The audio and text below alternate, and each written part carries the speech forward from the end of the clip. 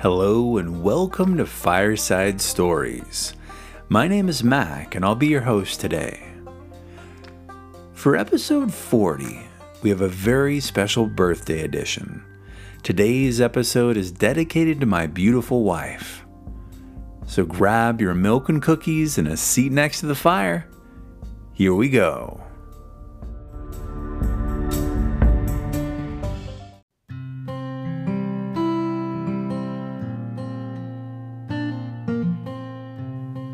Today's story collection comes from Eggermeyer's Bible Storybook by Elsie E.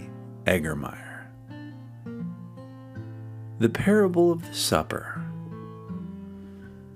After they had finished dinner at the Pharisee's house, Jesus began to teach. He had noticed that when the guests had arrived, each one tried to get the best place for himself.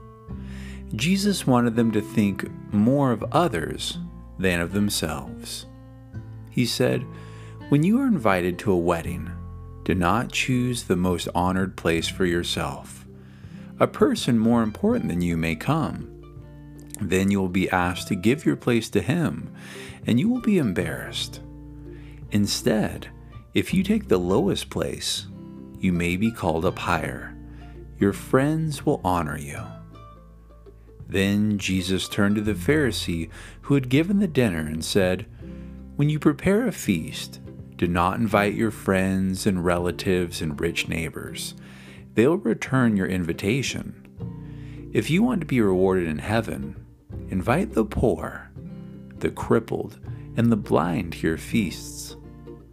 Such people cannot repay you, and God will bless you for your kindness."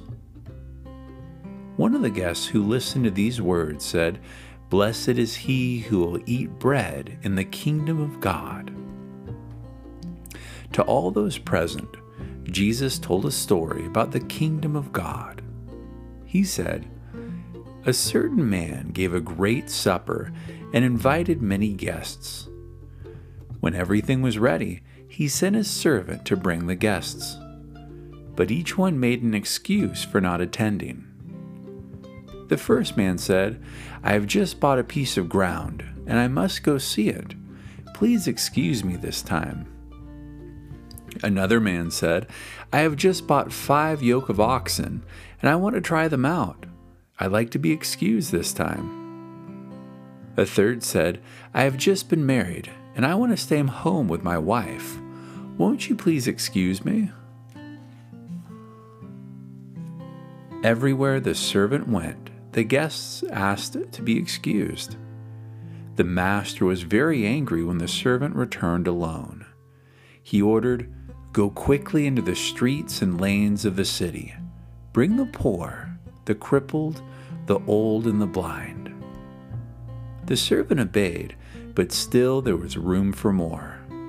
The master said, 'Go out into the country places and bring others.' And the house was filled with hungry people who enjoyed the good food." A crippled woman is healed. Jesus went to teach in the cities and villages where the 70 had preached and healed. On the Sabbath, he went to a synagogue to worship.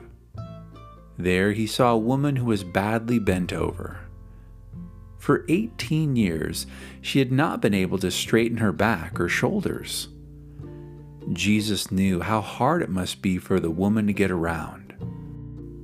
Calling her to him, he said, "Woman, you are no longer crippled." He put his hands on her bent back, and she was able to stand straight again. The woman was very happy, and she praised God that she was well. The ruler of the synagogue was angry that Jesus had healed on the Sabbath. He said, "There are 6 days in the week for men to work. Let the sick be healed on those days, and not on the Sabbath." But Jesus replied, "You are only pretending to keep the law and please God. Do you untie your animals and lead them to water on the Sabbath? Then why should not this poor woman be loosed on the Sabbath from the thing that has crippled her for 18 years? These words made Jesus' enemies feel ashamed. The other people praised God because they had seen his wonderful works. Jesus answers the Pharisees. One day, some Pharisees came to Jesus and said, "Leave here quickly, for Herod wants to kill you." They hoped Jesus would be frightened and run away. Then they would be rid of him. Jesus was not afraid of Herod. He knew his greatest enemies were among the rulers of the Jews. They hated him because he reminded them of their sins and because he taught the poor people. To the Pharisees, Jesus said, "Go to Herod and tell him I am at work healing the sick today and tomorrow, and on the third day I shall be made perfect. I must go on my way today, tomorrow, and even the following day." It cannot be that a prophet should die outside Jerusalem. Jesus remembered how the Jews had killed God's prophets in other days. It was the Jewish leaders and not Herod who would condemn him to death. Many tax collectors and sinners followed Jesus and listened to his words. That was why the Pharisees and scribes found fault with him. They said, "This man receives sinners and even eats with them." Jesus knew what they were doing, so he spoke to the people in parables or stories. He saw many women in the crowd, so he told a story that they would understand well. "What woman," he asked, "who has 10 pieces of silver and loses one, does not do everything she can to find it? She lights a candle and looks for it. Then she sweeps the house and looks everywhere. When she finds it, she calls to her neighbors and friends, 'Rejoice with me, for I have found the money I lost.' In the same way," said Jesus, "there is rejoicing in heaven when one lost sinner comes to God."